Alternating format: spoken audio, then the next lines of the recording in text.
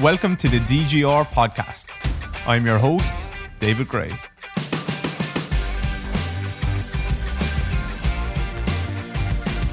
Hello everyone, welcome back. Today's guest is Jamie Smith. Jamie is the owner of Melbourne Strength Culture, a strength and performance gym in Australia, in Melbourne obviously. Today's episode got me really pumped. I really enjoyed talking to Jamie. I honestly had an absolute blast. He is a legend of a man. He's a brilliant coach. He's a business owner. He talked about how he's going to build a business in Australia that is going to leave a legacy on the Australian strength and conditioning, not just a 1 or 2 year goal or here's a few clients that we want to get, but he's talking about building something that will last and making a proper mark on the industry. And that got me seriously pumped. So he kind of dived into that for me. He talked about how he's going all in on his podcast and his content creation and building his team and building the gym and all of this stuff. It was so good to listen to someone who's not afraid to go for it, who's not afraid to state their goals in a big way, but not in a egotistical way, just in a kind of a matter of fact way. This is what we're going to do. And the reason behind it is I want to have fun. I want to enjoy what I'm doing. I want to leave a mark, and I think I can leave a mark with a team of brilliant coaches. So that was so cool. I learned a lot from the episode. Just even that energy of talking to someone like that really got me pumped up. And I hope you really like it. I honestly think you will really like it. He also invited us all over to Melbourne. So the whole world is going to go to Melbourne we're thinking about it now, November, December or January, because it's their summer there. We're going to teach a workshop there. So he said he'll fit in at least 800 people into the gym for the workshop. So put that in your calendar. But for now, enjoy the episode with Jamie Smith. Don't forget to give us a shout out if you like it. We both would appreciate it. As you'll hear with the content stuff, we try and work on that. So don't be afraid to give us a shout out. Make sure you click follow on Spotify and whatever the hell it is on Apple Podcasts. And here's Jamie Smith. Input. Good mic. Oh, that's better. How are you? Very well, thank you. Thank you for having me on. You're welcome, man. I'm looking forward to the chat. We've chatted online, but not face to face. Yeah, well, through the camera. Yeah, we've definitely had a few some good DMs though. Definitely. Yes, sir. Yeah, my first question is when this is related to a story you put up before. When are you going to get on the Australia's rich list? Oh no, fucking man! Holy shit! So every year that comes up, I don't know these algorithms, these social media algorithms. They know what interests me, and I do enjoy like finance and stuff. Like I enjoy it. That's probably why I enjoy business. I'm not afraid to say it. I like the process of earning money and making money and all that sort of stuff, and spending and investing. And so these algorithms, man, they spit these top lists out, and the Australian top, I think it was top 100 or top 50 millennials. I think everybody was under the age of 35. Yeah. Of who was making the most money, and all the typical ones at the top, like tech. There was some crypto guys in there, which was interesting this year. And these guys have got billions, like 15 billion, 16 billion. And then it filters down and we get to like number 30 and it's Kayla Itsines. I don't even know how to say her name. Itsines, Itnese, I don't know. And she's made, I think it was $300 million or something. And she's like just a fitness girl. She's made an app. And well, put it into perspective, because who is she ahead of?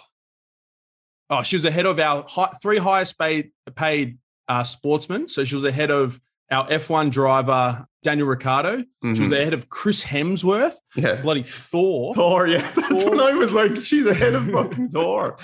She's ahead of Thor, like a A-grade actor in massive films, like some of the biggest films of all time, like grossing films. Like surely they're on a wicket. Absolutely loving it. And she's ahead of all of them. Who was the other one? Ben Simmons, who's got our highest contract ever as a sports star, like 100 million in 3 or 4 years over in the NBA, who's not playing at the moment. He's sort of cracked the shit. And I think for a good reason, but yeah, sidetrack. But yeah, man, I couldn't believe it. I'm impressed. What does she sell? Everything. It's an app, man. So it started off as just like little like Instagram workouts. And then she got like 15 million followers. And then in the process, obviously there's a lot more to it, but then she grew her social media to one of the biggest fitness channels in the world and just successfully leveraged it and created this app. And then there must be thousands, probably millions on her app. And then she's got a few other little businesses and stuff. But it's just impressive. It's past the point of, it's like, oh, fuck these influencers, like they can do it. It's like, no, this is seriously just go. Like, yeah, crazy. Just insane. watch and admire, learn. Yeah, like learn from it and see what you can do. But yeah, I could not believe it. I think it was 180 million. I think it was 180 million. I have it written down, 164. Oh yeah. Absurd, man. It's just more, like but more than Thor, 26, more than man. fucking Thor. But when I first realized, so maybe 4 or 5 years ago, not even, maybe just 4 years ago, I first realized I had a conversation with someone who's fairly decent in the fitness industry, like decent following, who you know as well. And he told me, we're just chatting about like the power of social media, power of Instagram, and how some of these people are making a good bit of money.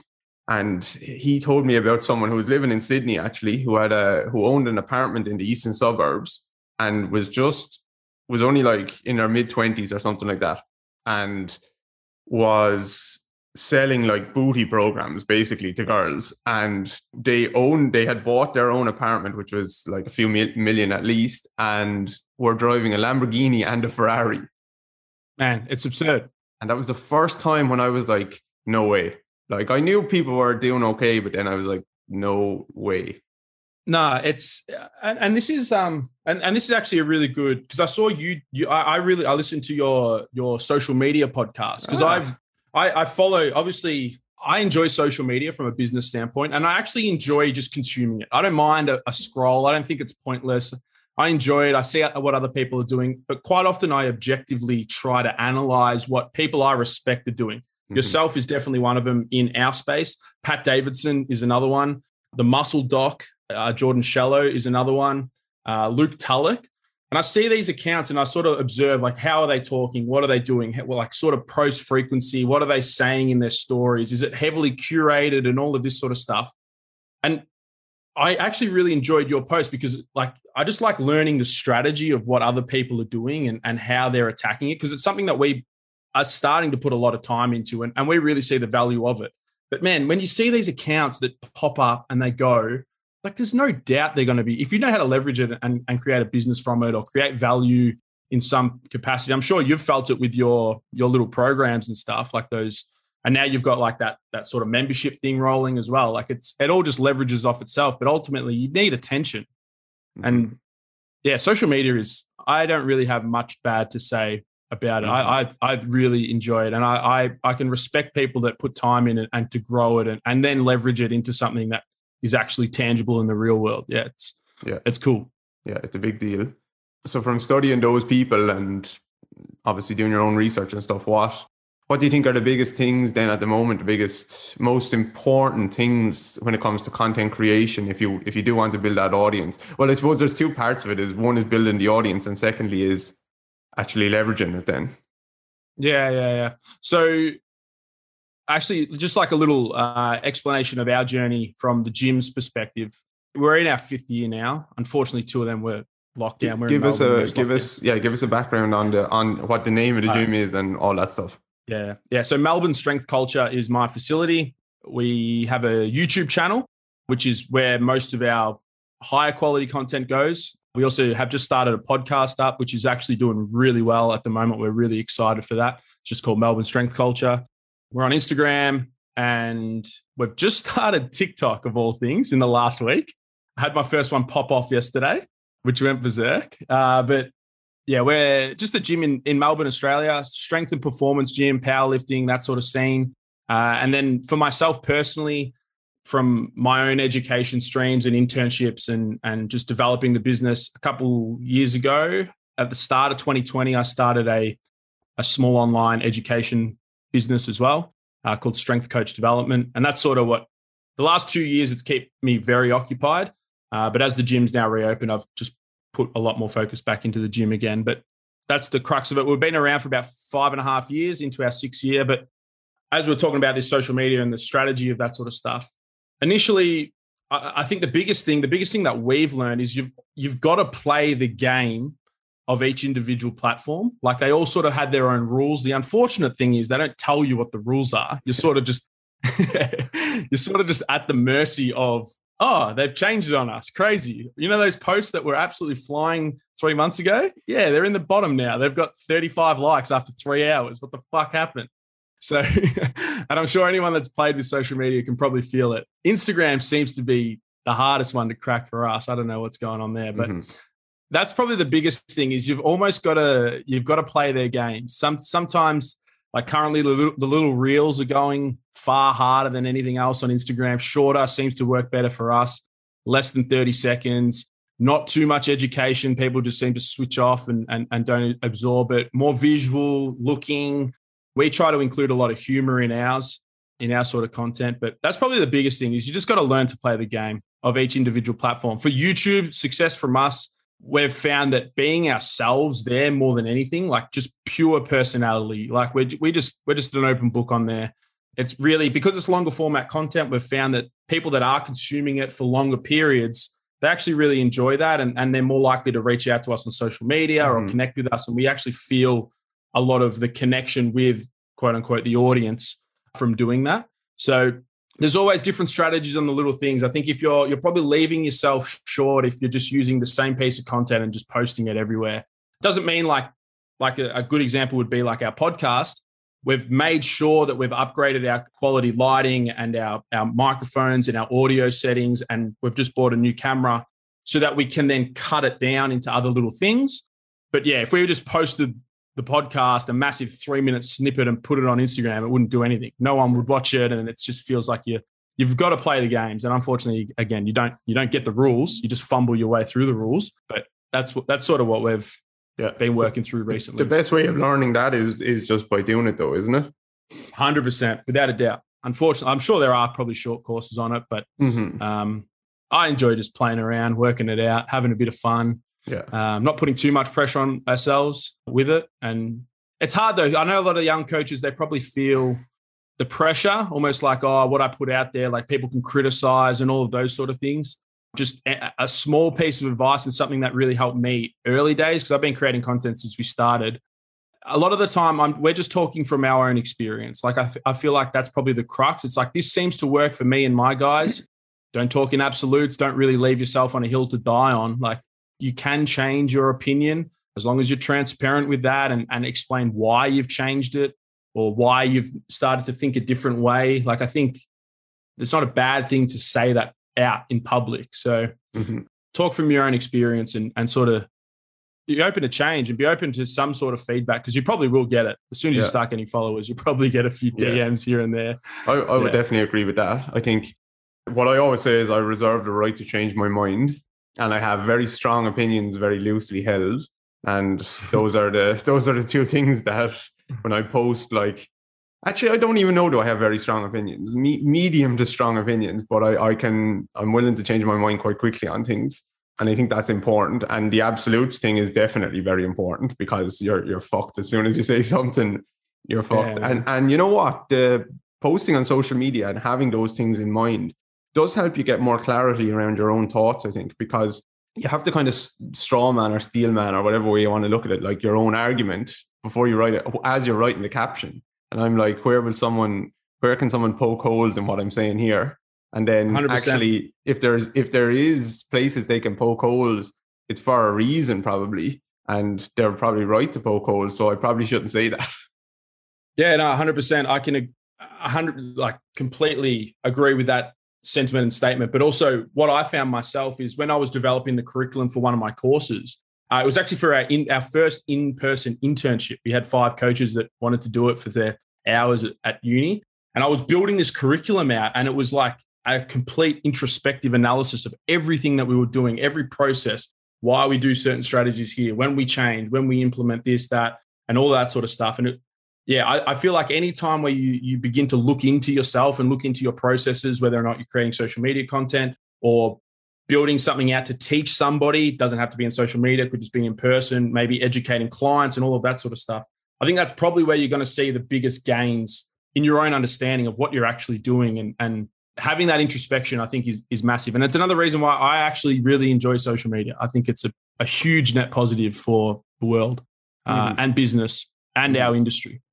We wouldn't be here if it weren't for social media. So I think so too. I think so too. As long as you're aware again of what is triggering you, and one, either cutting that out, like don't consume it, or two, understand why it's triggering you and should it actually be triggering you in the first place. Like I'm fairly cutthroat with who I follow. Actually, no, I followed a lot of people over the years, so I still have a ton of followers. But I just, if someone annoys me, I just hide them. Like don't see their content. And also, if someone comments on something on one of my stuff, like I'm well able to get into engage in a like discourse or something. I think that's important. But like if it just annoys me, and I think if I put down my phone and 5 or 10 minutes later it's still nagging at me, I'm just like, I might block these fuckers. You know, because it's just, I know that 5, 10 or 10 minutes will turn into like 2 hours where it's just in the back of my mind, this stupid comment that someone made where they have no understanding, no expertise, no anything. So yeah, that's what I would say. Hide people, block them, unfollow them, but also be aware of why you're getting triggered and maybe you shouldn't be getting triggered by that stuff. Yeah, I feel like anytime there's and this is just life, something that I've learned. My girlfriend actually probably taught me this, but anytime there's a irrational sort of emotional response to something, like it's just like a big, hey, it's probably a moment to think, hey, why is that happening? What's the mirror trying to tell me here? Like, why is this set of words really sent me in a spiral or something like that? Yeah. Yeah. What's the goal then with the podcast at the moment? So yeah, so the podcast, are you using that to drive? Well, you probably don't know, just like me. You're probably just trying to figure it out. But are you using that to drive people to the gym? Are you using that to maybe think about sponsorship in the future, or what? Yeah, a little bit of everything. Obviously, all content ultimately is we're trying to get more eyes on us so that hopefully the right people come into our network and then purchase something from us, whether it's a seminar, an in-house seminar, something online, or undertake coaching with us. We've actually just moved facilities, and we did that in the middle of where are we now? 2022, 2021. We moved into a new facility, which has really opened up a lot of doors for us. But a lot of people were questioning, like, "Oh, you've moved into like it's not that much bigger than where we were. It's a little bit bigger, and it's decently bigger. It's big enough for what we want." But a lot of our growth over the last 3 years, COVID accelerated it, but has been online. Online coaching is definitely where we have the crux of what we think our growth is going to be over the next sort of 12, 18, 24 months as we just continue to develop our brand. So that's preferably where we want people to be signing up now. The gym's pretty busy. It's busy enough. We're happy just to continue to grow online. So a lot of our content, we don't really mind if whoever's watching it, which is the good thing. We can be a little bit more open with it. We're not confined to our direct location.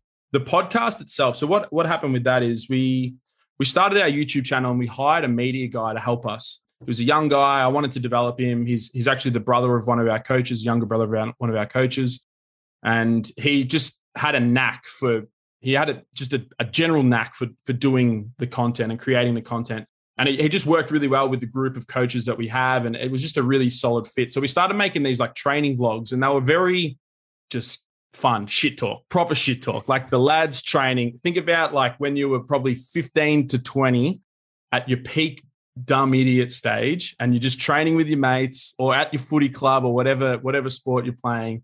It's literally that, just on film with the four of us. And they actually got heaps of traction early and heaps of like comments and responses, and people were just loving that we'd sort of let our guard down a little bit. We weren't trying to be this, like I say it, like the hyper intelligent. We weren't trying to label everything for like, oh, it's this and this we're doing. It was just like, hey, I enjoy this, I'm doing it, or whatever it was. We just sort of were more of ourselves, and it landed really well. And we would keep doing these vlog, and then we felt it was getting a little stale. So we're like, oh, what other longer format content can we incorporate that? And that's where the podcast sort of started. We had a podcast a couple of years back. We actually did 90 episodes or 87 episodes, and it was very coach driven.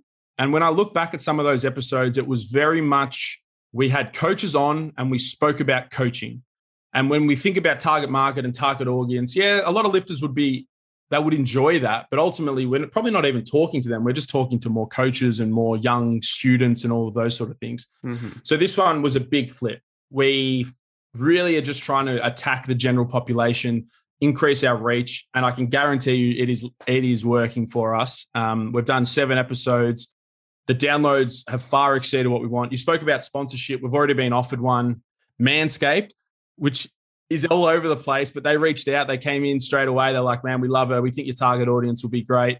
So we're going to do a 4-week trial with them and then get into some longer stuff. Nice, man. Well done. I'm pumped. Yeah, so it's so cool. Yeah, no, like it's, and this is just, it changed for us about 6 months ago. We decided we just want to have more fun. That's ultimately what we want to do. I believe that the 4 coaches that I currently have, myself and 3 others, I don't coach a lot, but I truly believe that our team can leave an impact in Australia with the landscape of strength and conditioning, strength training, powerlifting, health, whatever the hell you want to call it. Doesn't matter what you label it as. Mm-hmm. We truly believe that we can leave an impact and actually create something that is strong and withstands not like 5, 6, 7, 10 years, like 20, 30 years. Like when I think of like a Mike Boyle, Eric Cressy, DeFranco, these sort of names, Juggernaut, Renaissance periodization, these like conglomerates of like, these are fucking big business, big companies. Mm-hmm. I really do believe that we have the team and we just wanted to have more fun. We're like, we're confident that we can get through and be more of ourselves. And if we cop a little slack, like people have messaged us, oh, we missed the old content, the education content. Like, where's it gone? It's like, yeah, well, we've sort of just, it wasn't fulfilling us anymore. Like we want to be ourselves. We want to have fun. And it's been a great response. We've seen the growth. We're feeling it. We're feeling it now. So when I put up a story the other day, just saying like, tell me your thoughts on the podcast so far. Like, what guests would you like to see? What content did you like or didn't like? Blah blah blah blah blah. And it was just loads of different comments. One person said, less business talk, more biomechanics, which was fine. Like, but I was just in my mind, I was just like, I'm just going to talk about what the hell I want to talk about. Yeah, fucking know. And if you want to listen to that episode, you can listen. If you don't, you just don't listen.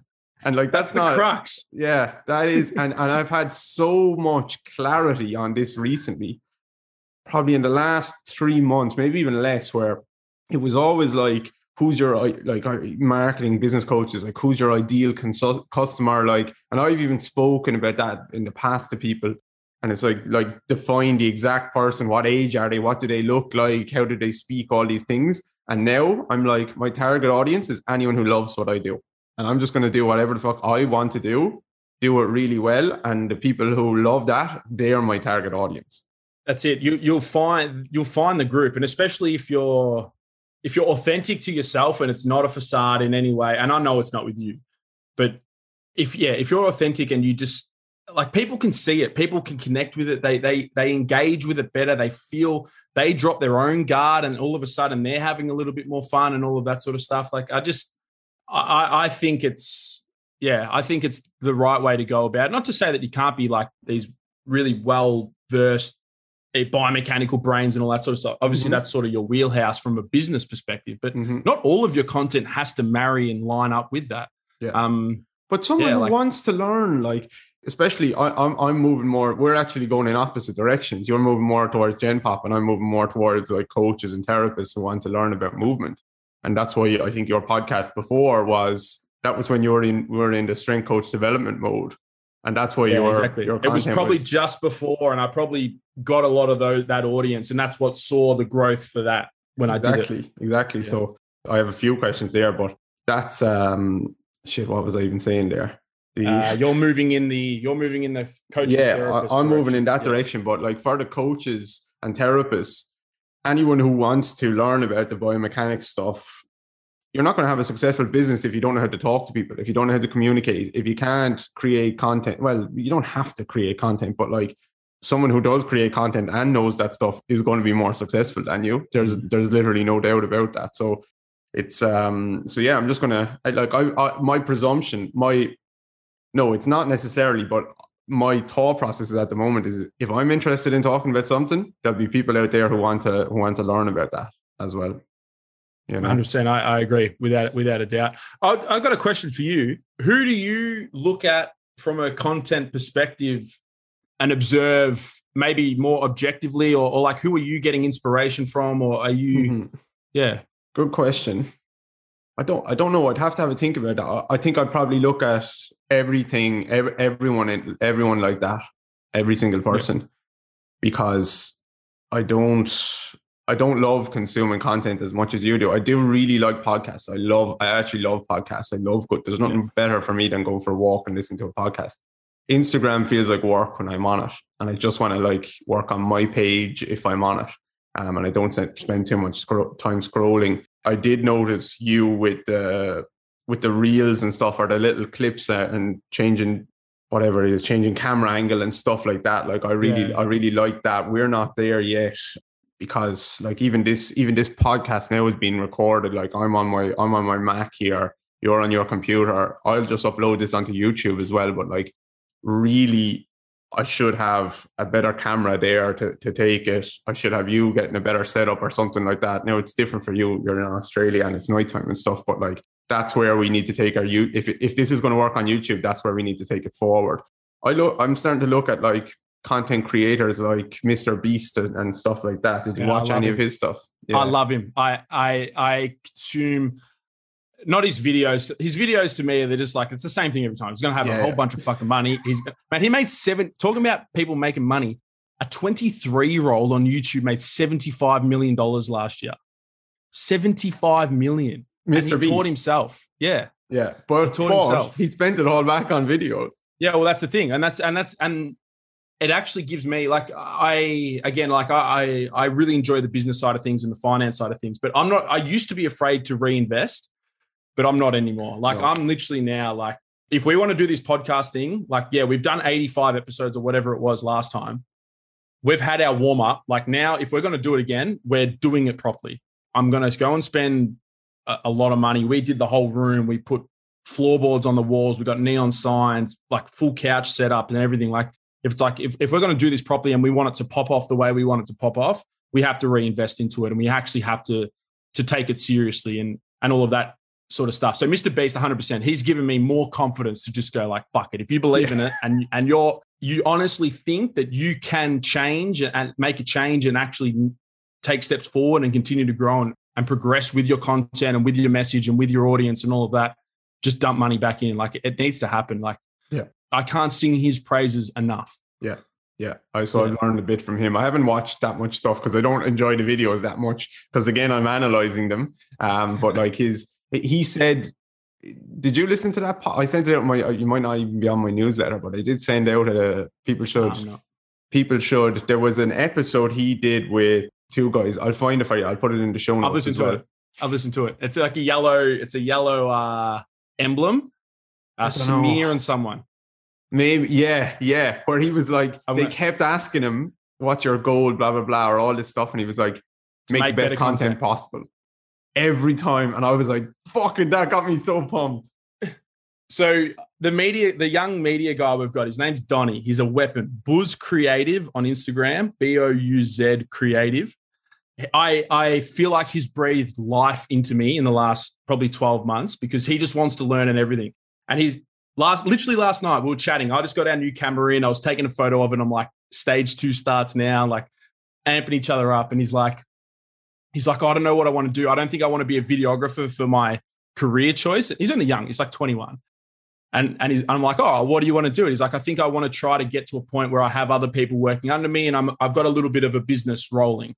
And I'm like, all right, well, how does that start? And he was like, oh, well, I don't know. Maybe I need to learn business skills. I'm like, nah, man, it starts with making better content. Like that was the crux of it. It's like, make better videos, buy a better camera so you can make better videos. More people hear about you and learn about you. And then maybe you get another job and then more jobs and more jobs and more, make better content. Mm-hmm. Like that's the crux. Everything you want, make better content. Mr. Beast, man. Unbelievable. Yeah. And then teach people. Your guy, his next job then is teach people how to make better content. To make better content. Like, that's the crux of it. If your views aren't where you want them to be, it's because your content sucks. Like that's the crux of it. It doesn't matter how big your audience is or anything like that. If you've got 50 people following you and you get 2 likes, the way you're going to get to 3 likes is to make better content. The way you're going to get to 50 likes is to make better content. The way you're going to get to 100 likes, make better content. Mm-hmm. And obviously it's simple to say that, but there's so many ways in which you need to begin to analyze and look, that introspective discussion that we had at the start. Like, yeah, this is why I really enjoy, and this is actually my job now. Like my coaching load has, since COVID, I sort of use that as an opportunity to step away from it a little bit more. But as I said, like I believe that our business and our team can make the impact that we know we want to make.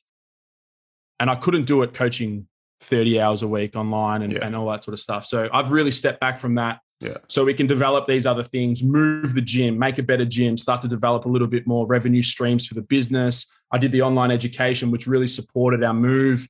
And now a lot of my focus is just trying to build our audience, build our growth, and see that next stuff. So I really enjoy. That's why, as you can tell, I'm fired up at 8:30 p.m. over here. What do you think you'll go back to the coaches development side of things? Oh yeah. So this is actually a bit of an identity shift for myself. So I was a personal trainer and a strength coach, I'd say, for 9 years. I wouldn't call myself that anymore. I'd probably just call myself a gym owner, business owner now, more so. Mm-hmm. But for 9 years, like that's all I did. I interned, I studied, I did an undergrad, I did internships, I did continued education. I did everything to sharpen my skill set as a coach. I flew overseas and I interned over in America for 6 months. Like I put a lot of effort into becoming a coach. I built my gym and our initial growth pretty much as we're good coaches. We can offer something different that Australia is maybe a little bit lacking because we weren't really progressive like some of the other countries that, or at least I view, like America particularly, with some of the ways in which they build gyms and stuff like that and systems, coaching systems.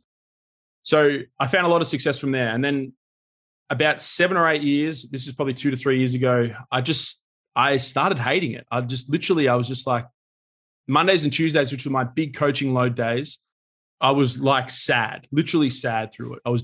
I would say like seasonally depressed. Like I was not happy doing that job anymore. And it was a bit of a shift for me to then be like, all right, well, where can I pivot?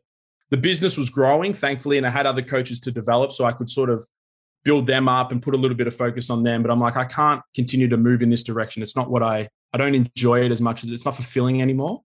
And then I thought, oh, this internship's rolling. And then COVID hit, bam, gym shut, proper shut for 18 months. We were fucking, Melbourne sucked.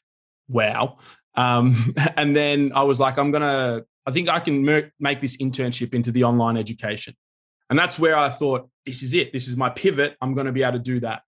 And I don't know if I burnt myself out in 18 months. I went hard over the lockdowns. I had 3 big group programs go. I had 4 smaller ones, 2 business ones, and 2 like entry-level movement biomechanics ones. And that was in an 18-month period. The big ones were 12 weeks. The small ones were 4 weeks. And I think I fried myself. Yeah. And I came out of it, the gym reopened, and I was like, yeah, I made all this money, but was it actually something that gave me, again, was I fulfilled? And I thought that was going to be my out. That's my pivot from coaching to then educating. And I can sort of continue to develop myself and my personal brand through this education route. And then that's where the conversation, now our content's changing to a bit more fun. We just want to have fun. Maybe it's me and my bias. I just want to have more fun. But that's sort of where we're at now. Will I go back to the education stuff? Long way around to the question. I think I will. I think I'm going to change the way in which I approach it though. My roommate last year actually did Pat Davidson's mentorship. He's only just recently reopened his current one. And I was like third party watching Pat take this mentorship. And it was savage. If anyone, like Pat Davidson, yeah, he speaks from, like, he says what he wants to say. He's not afraid to rub people up the wrong way. Like, it's just, I'm Pat. This is what I'm doing. You can listen or you can fuck off. Like, that's ultimately the style of content that he makes. And he's not afraid to, but that's what his internship was. It was like, this is my system. The next 8 weeks, you're going to teach me your system and we're going to battle our systems together. Like, we're just going to try and find holes in each other's systems. Where are your principles wrong? Where are my principles wrong? How can we develop this process? And I was like watching this from a third party perspective. I'm like, that is actually like a really, shout out John Sheridan, because he gave me sort of the lens to view this with. I thought that is actually what a mentorship should be in my eyes. It's not, hey, here's my system and this is why. Mm-hmm. It's like, well, hang on. You're not coming to me to be mentored to learn my system. You're coming to me to learn and develop yourself and to learn your own skill set and to learn how it can apply to you and your situation and your context. Where I feel like with my CDP, is what it was called, it was literally just like, hey, here's Melbourne strength culture and the strength culture strategy, or the Jamie Smith strategy. and you're going to learn my strategy. And when you leave, if you can't implement my strategy, bad luck. Mm-hmm. And it was just, I just didn't enjoy it as much as I wanted to. So I think I want to take a bit more, not that I'll be savage like Pat. I'm just not like that. I couldn't probably do what he does on Instagram. It's impressive because he just gets engagement, but also I'm just not built that way. But I think a little bit more of that approach where it's like, hang on, what are you guys bringing in to where you're at, and how can we develop and utilize some of my stuff? But ultimately we're trying to improve your strategy, your system. Mm-hmm. So I think that's sort of the direction that I'm probably going to take with it. That's hard though. So, yeah. That's what I've been battling with for the last 12 months. 2 years probably, people have been asking me about like mentorship, teaching a course. You'd be getting it nonstop. Non-stop. And I've seen people who have bought my programs and stuff and actually start to teach that stuff in their own mentorships. Now, not I don't mean this in any bad way or anything like that. Like, there is, and a lot of it isn't my stuff in the first place, but they came from, actually, here's a better example. I've seen people who have been mentored I've mentored them one-to-one, and they were like, I've no clients, I don't understand anything or any of this stuff. And then we teach them over 3 months, and then I've seen them start their own mentorship before I've done it. But the thing is, a mentorship is like, I need a mentor to be able to give me a kick up the ass when I need it. I need them to point me in the right direction. I need them to know who I am if I walk down the street. And if they can't do those things, I wouldn't call them a mentor. Now, when I look back at mentorships that I've done, I wouldn't call them mentorships, because I wouldn't call the person who's given the mentorship a mentor to me at all. I would call them a course. And so I think a course is easier to scale, but then a mentorship is different, right? No, 100%. And that's probably what I felt. The way I would describe how I left because they were all on Zoom because we were in lockdown.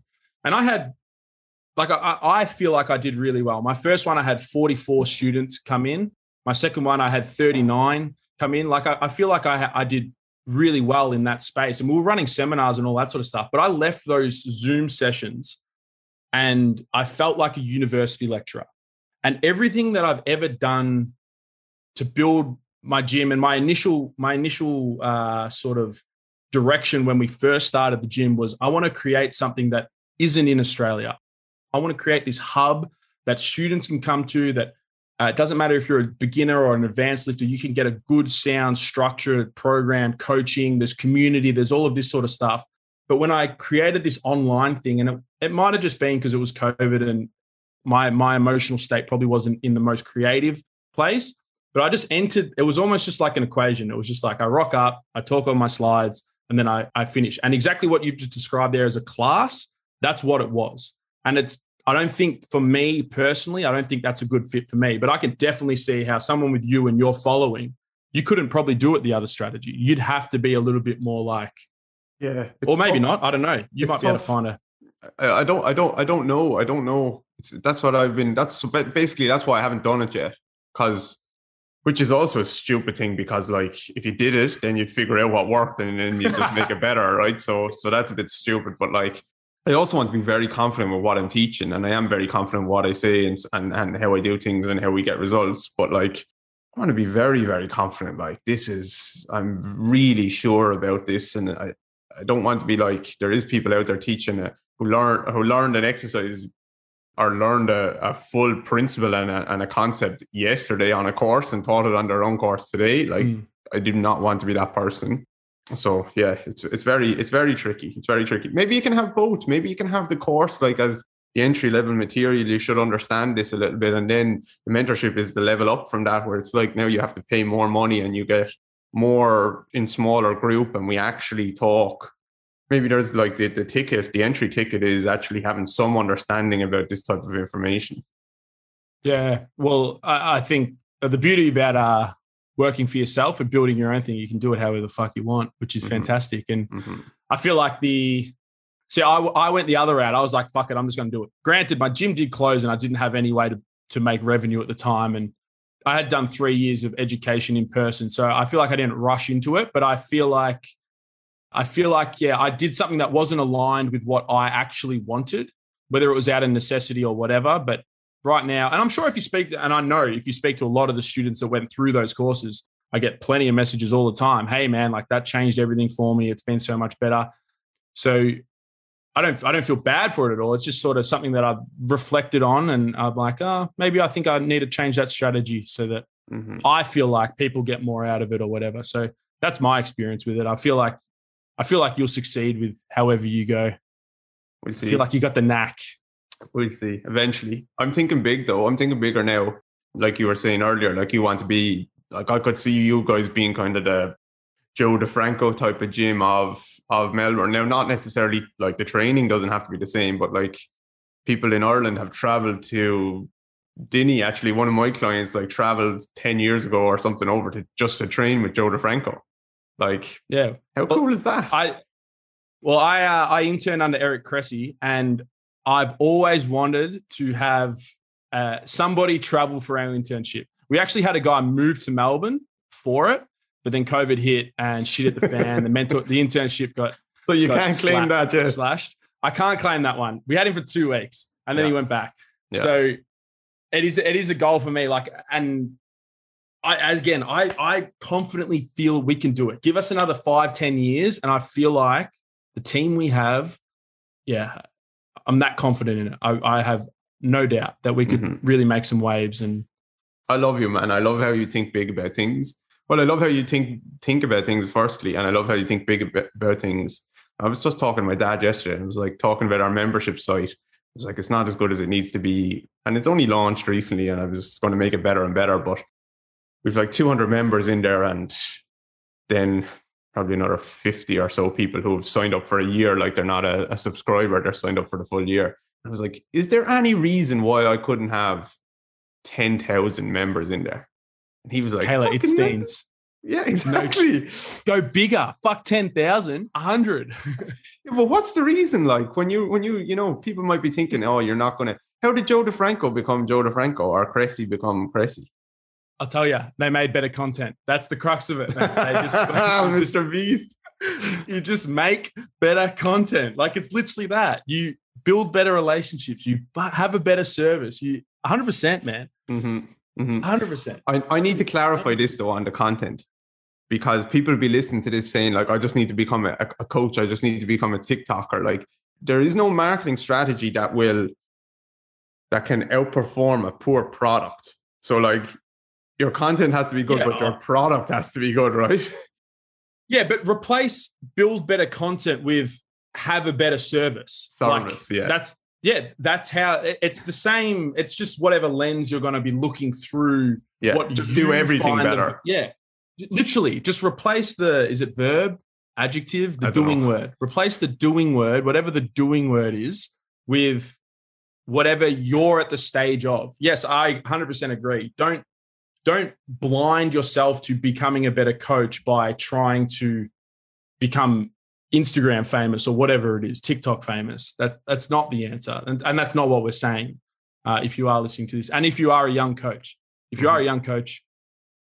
be a better coach. Yeah. But that's what it's, be a better coach. And then I feel like that's what people ask me like about, how do you keep making content? And my content is not like very much curated or well produced, or anything. I just bang up the video, or else I just put up a clip of a call with a client. But like I feel like my brain is so full of shit that I've learned, for 10 years, that like I could just take all the stuff I know about the foot. Like I could just talk about one bone in the foot and talk about 50 different things about that bone. And then making the better content is finding ways to make it more interesting, how I explain it, and like the video looks better and the caption is done in the right way, and all these little things, the video is the right length, a million different things. But like it does start with actually understanding what you're talking about in the first place. 100%. Yeah. Yeah, we're on the same page. You and I, we're on the same. I think I've said 100%. I about 500 times already. Talk to me about your like professional development. So you're learning over the years. Then we've kind of touched on it there in terms of like the style of content that you'd like to make, and probably that's the style of content you'd like to consume if you were going forward with anything as well. Where have you netted out on the internship stuff that you've done? the content that you've learned about the breathing and the gait cycle and all of this stuff, and how it applies to, I suppose, your coaching. I know you're not doing as much coaching, but the coaching in your gym and your systems. Our systems at the culture. Yeah, so I started personal training quite young. I was freshly 18 pretty much. And I just did the typical route. I did my certificates. I don't know what you guys have got over there, but I just did my certificates so I could start coaching. I started coaching early on. And then I was like, I think I want to learn some more intricate details. And I went to university, did my undergrad of exercise science. And I learned a whole bunch of things that at the time didn't really matter. Like in the crux of what I was doing, I was really just helping Gen Pop. I think a psychology degree would have been better for me, as most of us probably have experienced at some point in our career development. So I completed this undergrad, and I actually started to do internships through the undergrad as a result of the course curriculum, but I just enjoyed them. So I did a couple sports-specific ones, so like strength and conditioning at a private facility, and then I also worked at a semi-professional level and then a professional level for a very small time, just through internships and different positions through their little structures. That was probably for about 2 years. And then I was sort of finished my degree and I was like, how am I going to learn more? What's my step? And I think a lot of people fall in this, and a lot of young coaches, is this idea that you have to work professionally. That's sort of like the only step that you can really take from a strength and conditioning. And at least within our industry in Australia, it wasn't as developed as it is now. These private facilities just weren't really around where you could develop your skill set or start to build your own business and your own brand alongside building a career.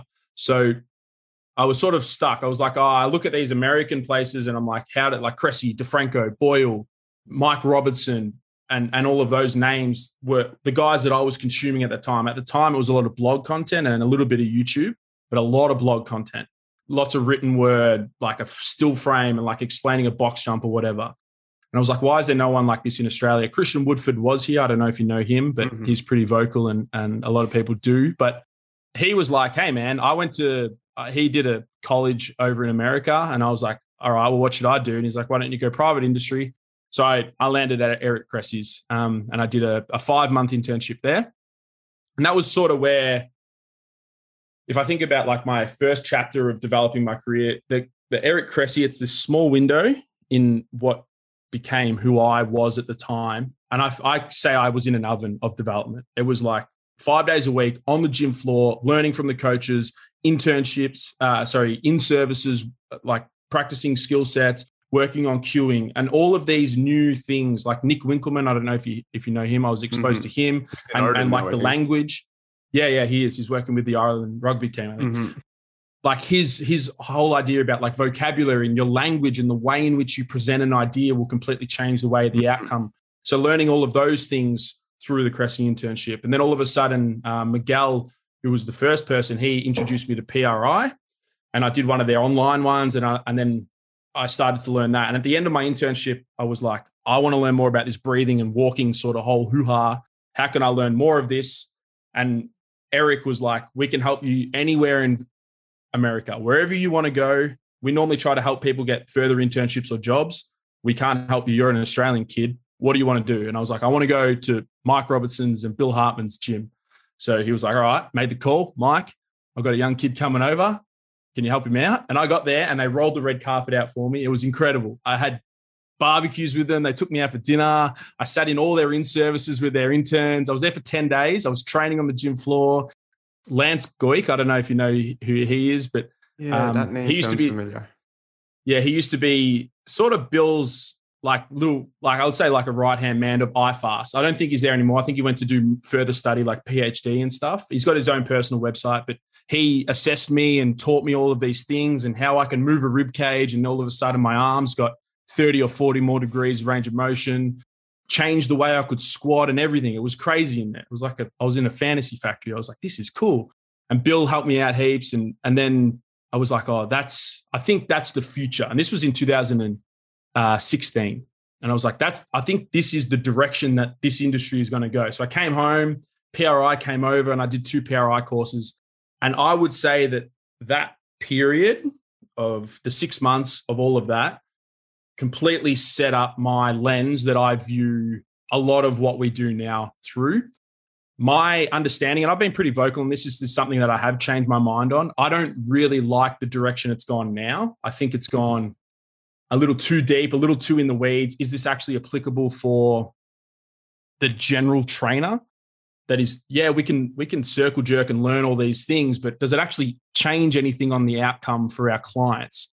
Like, I think we're past that point now with a lot of this expansion compression stuff. And I'm not bashing whoever enjoys that sort of stuff. For me, I feel like the concept, cool in my head, but trying to explain it to a client, most of the time, it's just like, I don't know. Our clientele is just like, they don't care. They just want to get stronger. So a lot of my evolution in the last couple of years has been, all right, well, how can we still use this lens that I've learned, the PRI, the breathing, this relative motion, all of this sort of stuff? How can I use that and try to adapt that into what has utility for our clients, which are really just guys that want to train hard, want to train heavy, want to grow, want to be stronger and all that sort of stuff. So that's sort of the evolution of our systems. But without a doubt, that crux, PRI, Robertson, Hartman, Cressy, that little period of my time definitely gave me the biggest lens. Yeah. There's a few things there. One is I'm very, very, very strong on the idea of accelerated learning. I think someone can like accelerate their learning and development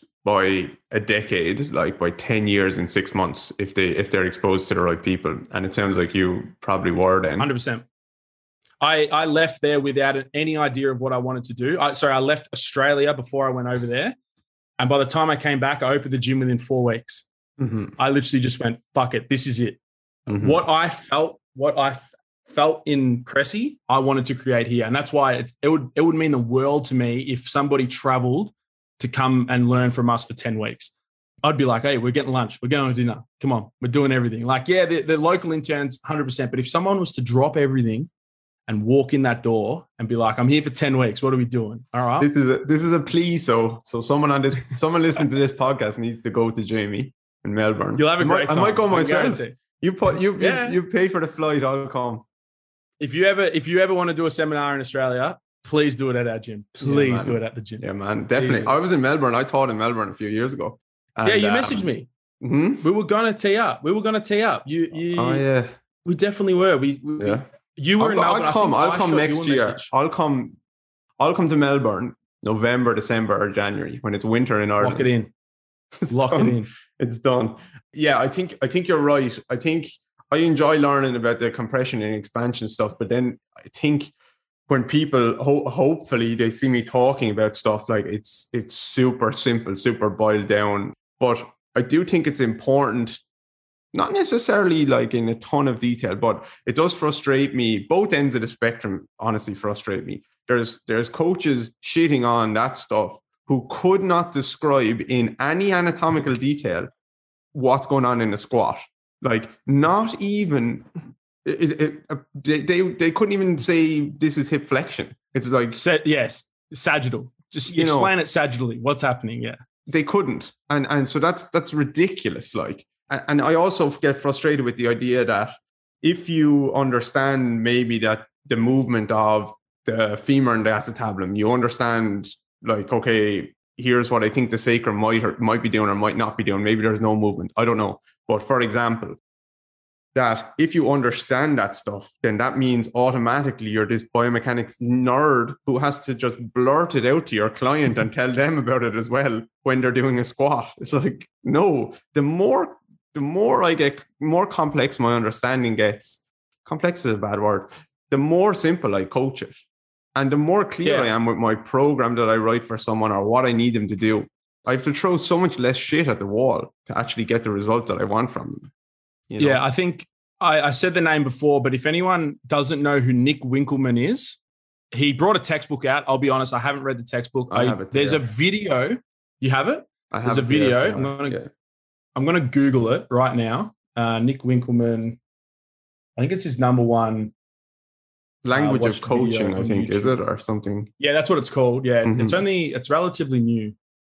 The way in which, obviously, he's a PhD in it. It's all motor control. At the end of the day, that's what it's skill acquisition. Motor control is sort of his wheelhouse and how you can get your athlete to actually execute on that. And a lot of it just comes down to language. It's the words that you use that land in that person's head and actually has an impact for them to then go and create the change in the outcome that you want. A lot of it's like, we can talk like internal versus external cueing and all of those sort of things. But the crux of it is if you're just spurting shit to the client, after the third word, they've forgotten the first word and it just moves. And then at the end of the cue, did you get that? And they're like, yeah. Crazy. What do I do with it? Like they've got no idea. Or you're throwing in there like, I need 30 degrees of hip flexion. It's like the client has no idea what you're talking about. Not a single. Yeah. So Nick Winkelman is a great place to start in learning how you can better deliver your coaching side. YouTube, What We Say Matters, Uncovering the Truth About Cueing. Nick Winkelman. Crazy video. Okay. I need to watch that as well. One other thing I should say about that's what in my I have saved a lot of videos that I've done with online clients where I'm coaching them through an exercise, and in the mentorship type of thing, I'm just going to put them all up for people to watch. So if I'm talking about a concept, teaching you about a concept, then you can watch a 20-minute video of me coaching someone through, hey, here's how we clean up there, whatever. And it's like completely me just putting it out there where it's like, this isn't perfect. This is online. This is me trying to figure out the right word, or this person doesn't know what I'm saying. But you can go and watch that fucking thing and be like, okay, why did what worked there? What didn't work? Like I'll put up things that didn't work as well, you know? So I think that's cool, because what you don't get online a lot of the time is like Cressy or Winkelman, like the way where they stand in front of a client, the way they put their hand on someone, the word they use. And they'd probably, a lot of the time, they don't even know they're doing it. It's just like they know how to connect with someone. Yeah. You know? It's massive. I can tell you that Cressy thinks about it. We used to have the way in which we would greet people. When we coach, you had to coach at the level of the client. So if the client's in half kneeling, you coach at half kneeling. If the client's on the ground, you coach on the ground. If the client's standing, you coach stand. Like all of that is part of what they do over there. So it's definitely a thought process that they've had, and that shined in, or that rubbed off on us and some of our strategies and some of the ways in which we build our systems. But that's funny. I had a client in 2 days ago, and they were like a chronic pain person, and they were a little bit nervous, and I asked them to sit down and they didn't want to sit down. And these are the type of people I would get sometimes. And so what I did is we were out in the gym, actually, didn't even bring them into the clinic yet.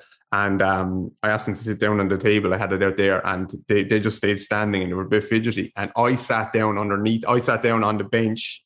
We had a little bench, and they were standing up above me, and they relaxed so much when they were like looking down on me. It was this whatever it was, but during the conversation, I was thinking about that, and it was like that made such a big change to how they felt in this situation, because I was already taller than them. I was kind of standing looking down on them even a little bit. So that's cool.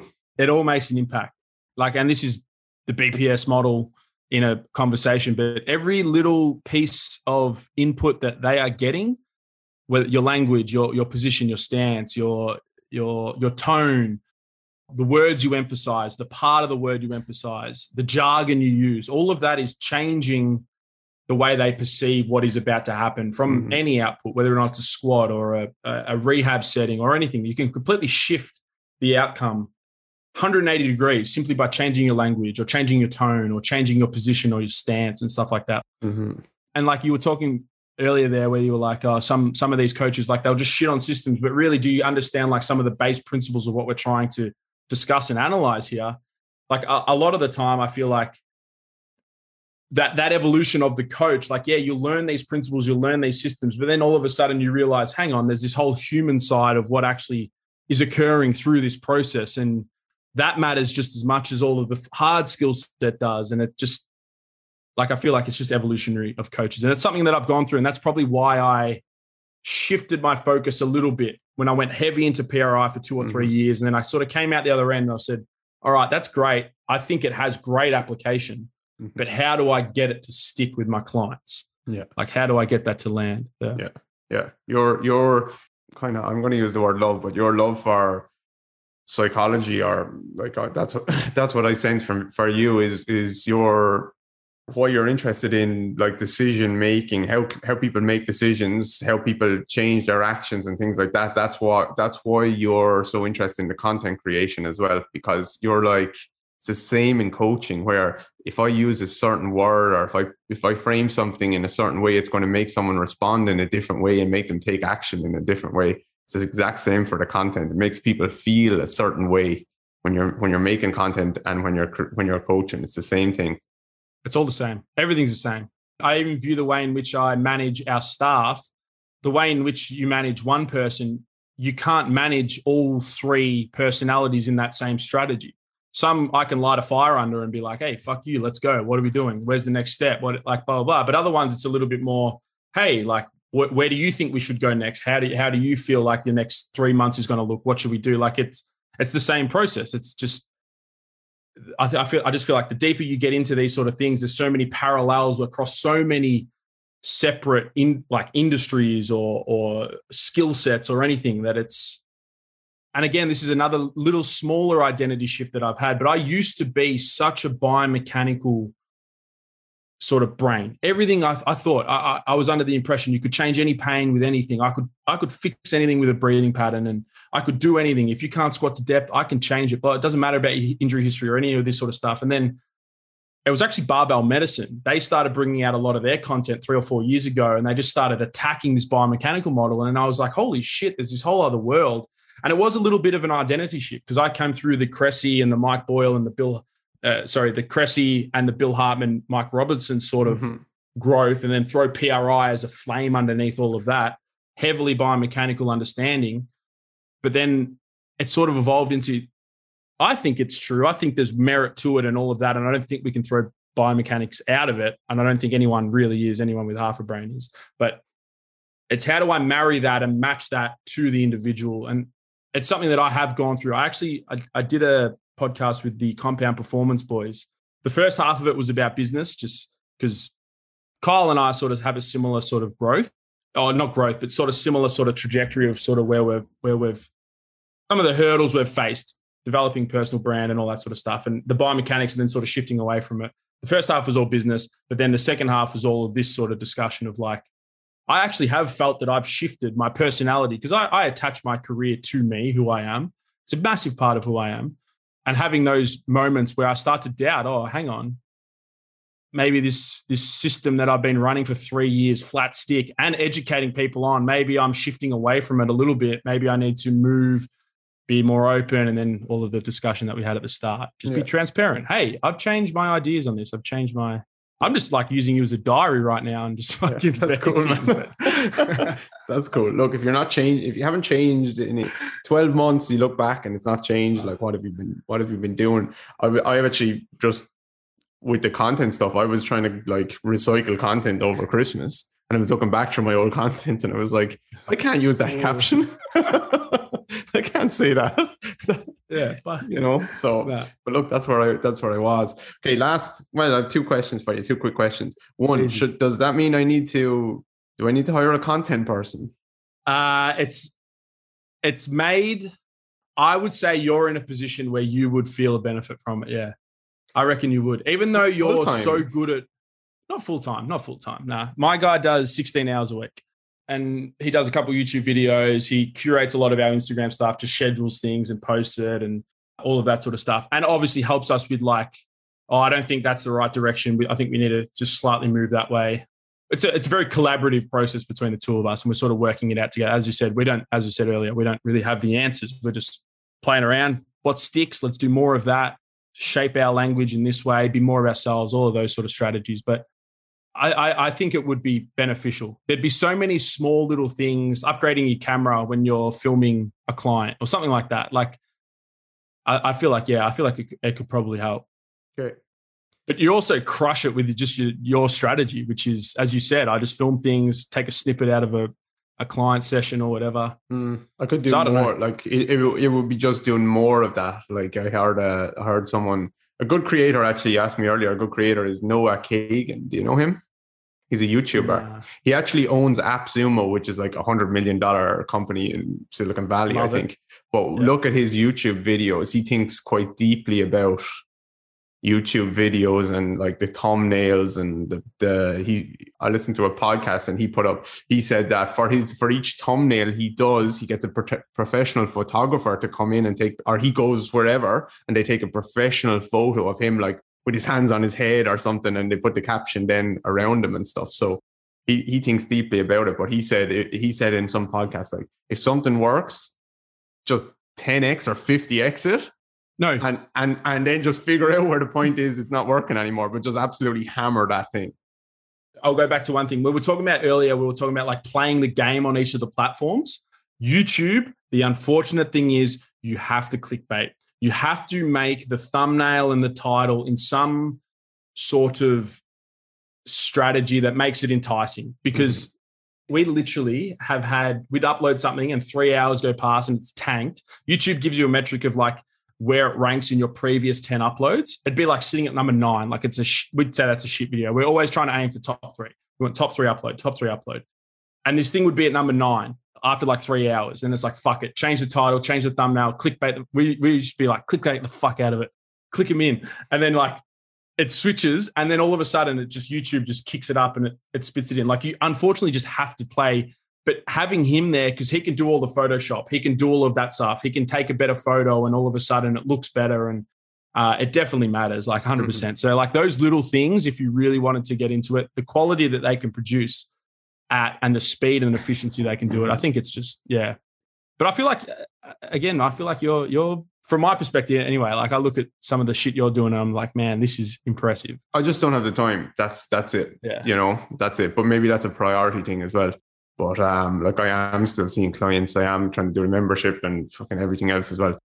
So does YouTube understand? Obviously it does, by the way. But so with the thumbnail, it's not that more people are clicking on the thumbnail initially, is it? It's that the YouTube recognizes this is the algorithm recognizes this is a better thumbnail that more people will click on, and then they show it to more people, or is it just a mix of both? It's called an impression click-through rate. So you get a percentage. So your thumbnail goes out, and what you'll typically see, the response will be initially you'll have a very high impression click-through rate because that's all of your subscribers seeing you've uploaded something new. So you might start at like 25%. And what that means is 1 in 4 people that has shown this thumbnail and title are clicking on it, impression click-through rate. And then over time, it starts to drop down and drop down and drop down and drop down because your subscribers initially have seen it and responded to it. And then it goes into the actual algorithm, which is, all right, now it's going to be we're going to show it to 500 people today and it needs to get past this threshold. Otherwise your video's dead. Like literally your video's done. Yeah. But then you get into SEO because YouTube is a search engine in and of itself. That's why we really like YouTube content. And that's why I will always prioritize more quality on YouTube because it's there forever. Like we have our YouTube channel, like it's not massive. I'm looking now, 6,600 subscribers. And I currently am investing a lot of time and money resources into building this thing. And it's growing at the fastest rate it ever has currently, which is fantastic. We're seeing that return from a metric standpoint. But our old library of content still pulls in up to 30,000 views per week. Oh, nice. All of our old shit. And we get paid for it. YouTube, you get paid for it. So if you can build a successful thumbnail and title and when it's searchable. So we've got one now that gets 6,000 views a week, which is how to use a powerlifting belt or something like that, whatever it is. That's what the title is. But because it's in the search engine, think about how many thousands of people per day are typing, how do I use a powerlifting belt? Belt for powerlifting. And ours just for whatever reason is second on the list. And it just pumps. And it makes money for us and it just rolls and it does all that. So it definitely matters. Yeah. So there is a strategy. But again, Instagram, it doesn't matter because you fucking make a post in 2 days. It's gone. No one's seeing that thing again. Some of the reels, I've noticed some of the reels have like I've had put up reels 3 weeks ago and they're still getting plays. But like, that's not going to go on forever. But I think YouTube will. I think I spoke about that on my social media plan for the year podcast or whatever, where that's our plan for YouTube is just to make it searchable content and for SEO and stuff. Last question, my generic question. I asked everyone else if you're on a stranded island for a week and you could bring 3 people with you, no family or like just friends or whatever, but 3 people like you'd love to learn from. I asked everyone else trying kind of 3 coaches, but you're not going to pick coaches now. So is one of them Mr. Beast? Mr. Beast. Nah, I'd want to go to his. I would love to go to his facility. I think he just spent $12 million on it or whatever is. I would love to go there. Nah, I don't think Mr. Beast would be in the 3. If I had 3, I'd probably want a comedian there. Yeah, I reckon just for a laugh. I enjoy Kevin Hart a lot, but I think right now I would probably pick Chris D'Elia. I think Chris D'Elia is very funny. There's a little bit of murkiness in the last couple of years with him, but I find his comedy very funny and just him as a person very funny. So I reckon I'll take a comedian with me. If I had to I'd probably take LeBron James because I love LeBron James and I think he's the GOAT. And I'm going to take a survival. The NBA might be worried. Where's LeBron? He's on an island. I'm doing 90s with him. I'm fixing his squat. And then I think, are we trying to survive on the island or are we just living? You'll be fine. You'll be fine. You'll be collected. I need to, you know what? You know why people have said you need to make your question more specific. I like how people interpret it. Because Graham Morris said, is there rum on the island? That was his first question. And the answer was yes. So, well, is there? If there is, I think I'm happy with LeBron, and maybe LeBron will bring like a $6,000 bottle of wine or something. Mm-hmm. One more, I'm gonna put just someone completely random. Maybe like I'm gonna put The Rock. I'm gonna bring The Rock as well. I reckon that would be a good time. LeBron and The Rock. LeBron, The Rock, 2 fucking mammoths, and then Chris D'Elia and we're just gonna have a laugh. Yeah, man, that sounds fun. That sounds fun. All right, brother, where can people find you, or what do you want to shout out? Melbourne Strength Culture. The YouTube channel, as we've discussed, is where we put the most effort. That includes our recorded podcasts, our video recorded podcasts with our little hub, our creative hub. So that would be the crux of it. But just search Google, Instagram, TikTok now. We're popping off slowly. But yeah, wherever. Melbourne Strength Culture. Myself personally, j.smith.culture on Instagram. Cool. That's me. And if there's some intern from Ireland or anywhere bar Australia wants to come. Anywhere. And then I'll roll the red carpet out. Yeah, man. And then I'll see you in December for the seminar. Yes, please do. We'll definitely house you 100%. You can have the whole gym. We can probably get 150 people in there if you want. No, fuck. Don't put that on me. Nice 30 or 40 people seminar. 30 or 40, easy. Yeah. We'll do 6 of them. Yeah, man. I'll spend the whole summer there because it's cold in December here. Crazy. You make bank though, man. You'll make bank. Yeah, man. All right. Yeah, man. Thank you very much. No worries. Thank Bye-bye. you.